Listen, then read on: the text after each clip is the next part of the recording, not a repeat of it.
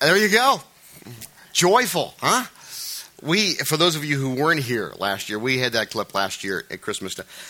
That's just one of those clips you got to watch at Christmas time. I mean, it's just, and the funny thing about that is, I think probably New York's the only place you could really have that going on and probably see it every day. I mean, it's just one of those deals.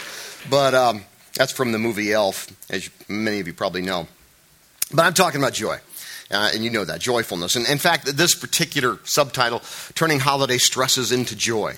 And as I said, I strategically chose this because right here at the beginning, really we're past the beginning of the holiday season, many things come into our lives. We get stressed out over this. And, as I was looking at my calendar, things beginning to fill up for this and for that and so forth with parties and family and this and that and so forth that all of us deal with and all of us have and hopefully enjoy. But at the same time, it brings stress. So I want to address this, and here's how I wanted to approach this. And I'm going to have to start talking fast here, and you'll see why in a minute. Because we got 21 days until Christmas, as of today. So what I wanted to do was talk about 21 ways, all right? 21 ways to do that. 21 ways to turn holiday stresses into joy. 21 ways in 21 days. How about that? I told Steve last week, I said, here's what I'm thinking about doing. And he said, oh, man, I like your concept, but I don't think you should do that. And I said, why not? And he said, okay, let's just suppose you only spend 2 minutes on each point. He said, right there, you got problems. And I'm like, So anyways, you'll see how I do that. Here's what I did also on this, so just so you know this, and I'm going to go through these, just some of these very quickly. So don't get worried. All right, I'm not going to spend 2 minutes on each one of them. But here's how we did this. I have a few friends here, and they're here this morning, or they'll be here in the next service, and who have said, hey, anytime you need some help on this or that, happy to help, anything you can do. So I have a few folks like that. So I emailed them, and I said, hey, look, I'm doing 21 days or 21 ways of turning holiday stresses into joy. 21 ways in 21 days. Give me 21 thoughts on this. And I got a lot of stuff back. So all these are not mine. My job was easy. It was just sort of editing the list. So some of these you'll recognize, some of you may not. So let's just start, all right? Here we go. 21 ways to turn holiday stresses into joy in 21 days. Listen to the new Renaissance Christmas CD, okay? There's a good way to start right there. Isn't that right? Yes. Thank you. Number 2, have a cup of eggnog every hour on the hour. Keep in mind, the diets don't count during the holidays. Now, this is dated. This one doesn't work anymore. Stop dreaming of a white Christmas, and don't try to roast chestnuts on an open fire. I guess now people will start dreaming of a white Christmas since it snowed. But anyway, do you ever think about that, roasting chestnuts on an open fire? I don't know. That person didn't live in New Jersey, I don't think. But anyway, how about this one? Number 4, wear some special holiday underwear. There you go. Number 5, this is so true. Now, before I give you, take it off. Oh, there I showed. Okay, number 5. Let me tell you what number 5 is. This was written by a person born and bred in New York, all right? All their life, they lived in New York, went to college, back to New York, now lives in the Short Hills. But so this is from a true New Yorker, all right? Here you go. Enjoy the Rockefeller Center Christmas tree on the Today Show. Huh? That's good wisdom. I was there Friday night. Very good wisdom. With some people from Texas. They wanted to see the Rockefeller Center Christmas tree. So I said, okay. We walked over there. I said, isn't that great? Okay, let's go. They said, well, no. I said, there it is. I mean, how much can you look at? Let's go. Come on. Let's go. Anyway, they're from Texas. We love those folks. Number 6, go see the Chronicles of Narnia on a weeknight. There you go. Number 7, I didn't write this, honestly. Stop rooting for the New York Jets. Start rooting for the Denver Broncos. They're going to the Super Bowl. Yes. Okay. Number 8, remember when you were a kid. This is a good one. And regardless of the cost of the gift, you preferred the empty box. Remember that? Big box used to be so great. Oh, that was a good one. Number 9, this is really good. If you don't have enough gifts under the tree, wrap something your husband won't remember he has and put it under the tree. You could do this. You could do this. Isn't that a good one? I mean, Charlene could do that to me. I could just be as happy as, whatever. Now, somebody else gave me this one, number 10, before I showed it to you. And they said they really do this. This was somebody else that gave me this. Know where the Jewish grocery stores are so you can shop last minute. There you go. We have plenty. Now, before I show you number 11, number 11 is a really good one. because I've already gotten a couple of these, okay? And I may be the only one here who gets these and kind of goes, oh. But maybe a few others of you can relate to this. Burn the happy Christmas letters from perfect people before you read them. You get those too sometimes, the little pictures, everything's perfect. You're like, oh, man. And I'm like, I used to be their pastor. I know better, you know. Anyway, never mind.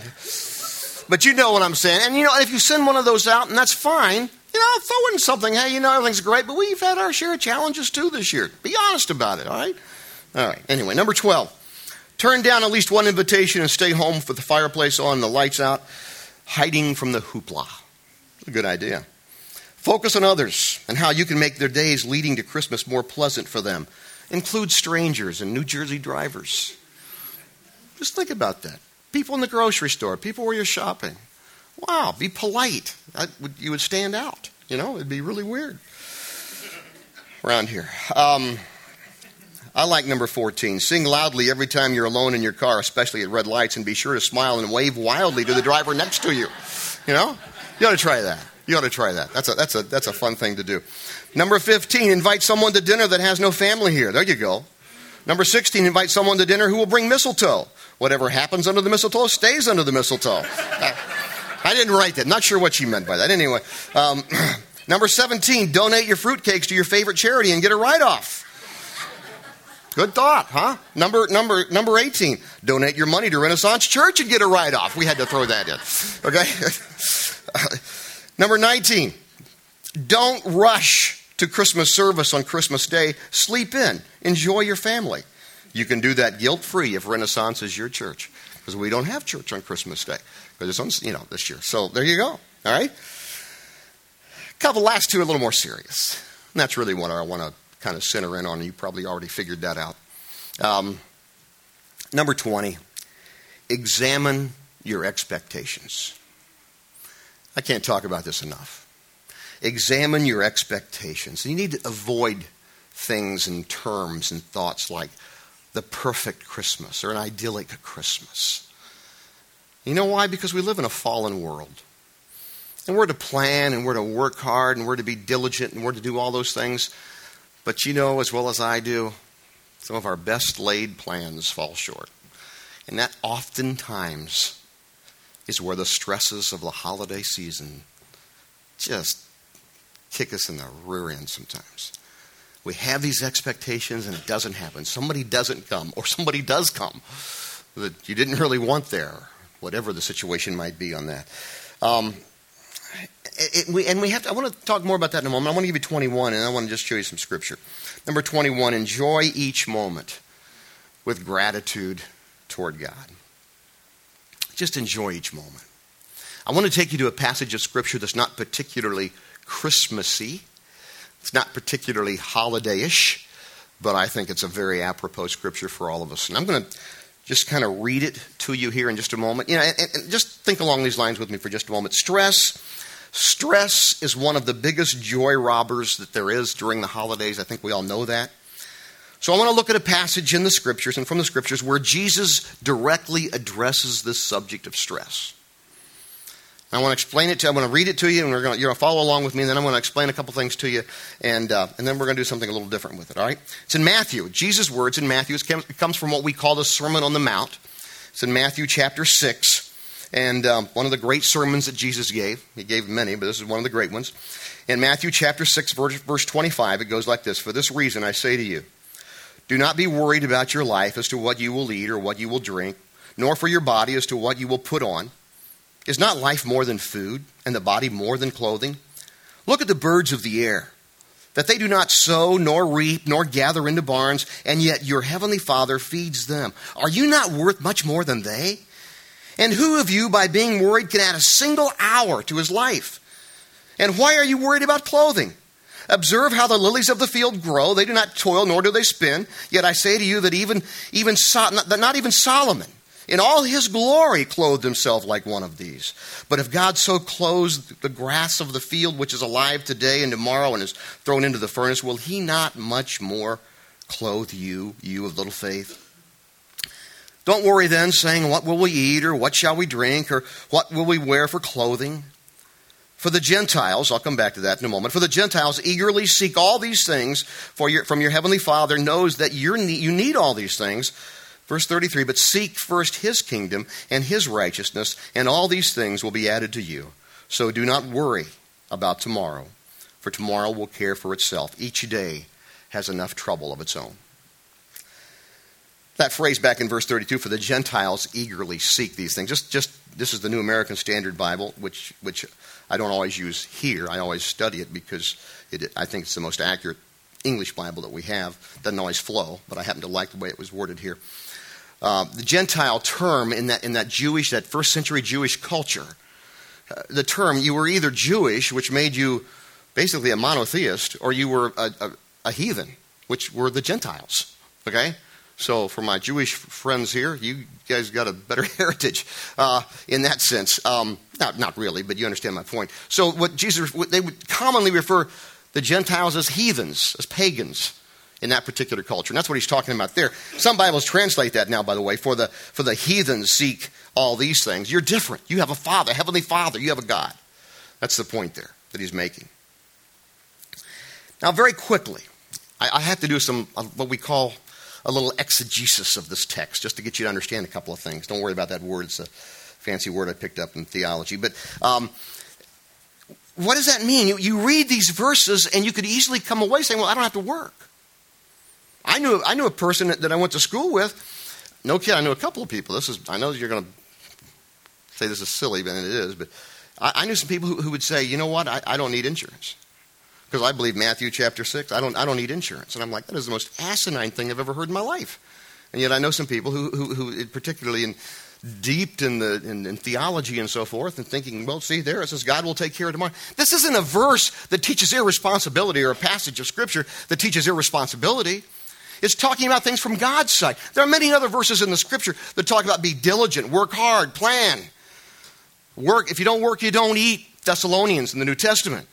So there are many other passages of Scripture that deal with the whole work ethic, what we would call the work ethic from the Bible. Many passages. This is just a particular passage of Scripture that says you do all that, but at the same time, there's a God in heaven, and He's there to take care. He takes care of us. He honors our work. He takes care of us through our work and through our planning and through all the other things that we're about. So we need to understand that from this particular passage. Now, here's what I've done. At the risk of offending a few, and you know, I really don't want to do that, but sometimes I do. No, sometimes I offend. Sometimes it's not that I want to. Let me rephrase that, okay? I've added to the text. Now, before you start throwing your purses and pins and whatever else you're going to throw at me, I've added to the text, but I have denoted it in such a way that you can see it's my words, okay? Just so we understand each other. I've taken the same passage of Scripture and I've applied it to the holidays, because that's where I want you to kind of think about for a moment. All right. So let's start, and you're going to see it as we read it here on PowerPoint. For this reason, I say to you, do not be worried about your life during the holidays, as to what you will eat or what you will drink, nor for your body as to what you will put on. Is not your life during the holidays more than food, and the body more than clothing? Look at the birds of the air, that they do not sow, nor reap, nor gather into barns, and yet your heavenly Father feeds them. Are you not worth more than they?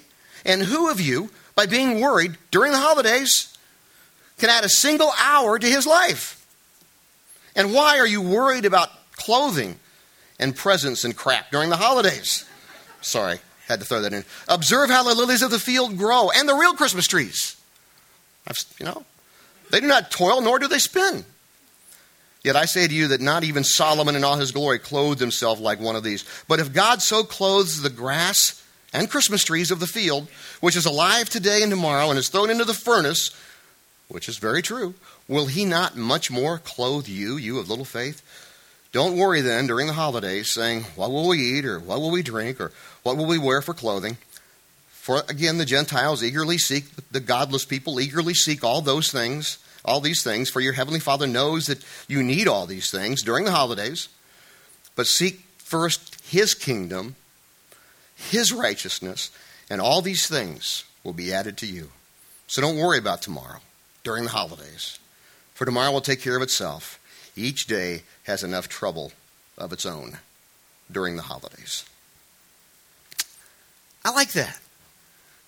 Again, this doesn't mean that we don't plan the perfect Christmas party or the perfect family gathering during the holidays. Doesn't mean we don't plan that. But that word perfect bothers me because we live in a fallen world. Nothing's perfect. And the greatest plans, as we know, can get blown up by any number of things that are totally out of our control. And those are the things, many times, that cause us incredible stress. Living in the future robs us of today. And we need to think about that. God knows that. Dwelling on what will happen, how it should be. Key phrase, inflexible expectations. Dwelling on those inflexible expectations can be the seed and the seeds for holiday disasters. And that's part of what God is teaching us here is look, do your best. Work hard. But by the way, don't forget, there's a God in heaven, and I care. And if and when things may not work out like you thought, whether we're talking about the holidays or whether we're talking about your life, keep in mind, there's still a God in heaven, and he still cares about you. He cares about the birds and those stinking squirrels in my backyard that tear up my yard. He cares about all those things. That was me. He didn't call them stinking, okay? God cares about all those little critters, all those little animals. You are much more important than that. Not just during the holidays, but all the time. Think about that. Dwell on that. And then when all that stuff just blows up, and my plans, my this, say, hey, this is just God sending me another reminder that, hey, I do care about you, and there's something else going on here, and it's okay. Stress comes. I want to make just a couple of points about this very quickly. Stress comes when we start trusting ourselves more than God. And this passage, as I said, is not teaching irresponsibility. It's not saying don't try or don't hustle or don't plan or anything like that. It's God saying, I care about you and your life, holidays and beyond. So here's what I have for you. I want to show you one last thing. Because while this passage, I've talked a lot about what it's not saying. It's not saying you shouldn't work. It's not saying you shouldn't plan. It's not saying you shouldn't hustle. Not saying that at all. These words are basically the words of Jesus that we just read here.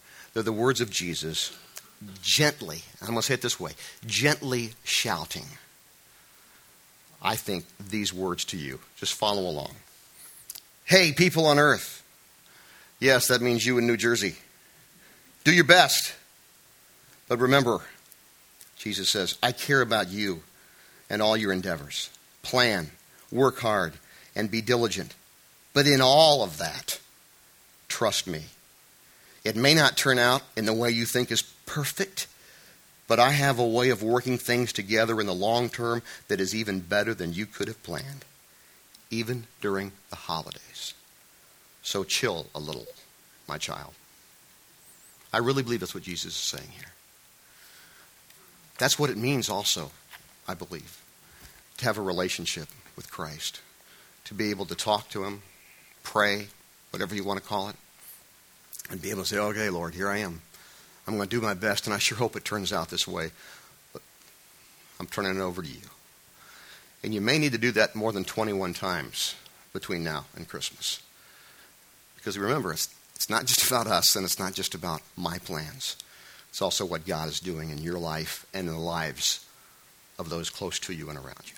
Let's pray together. God, these are valuable truths and valuable words. And Lord, I just would pray, God, that we'd be able to comprehend the significance of the meaning of what that means. That we trust you. And we're entering into a time that we hope, Lord, will be one of the most festive times of our year and a great time with family and friends.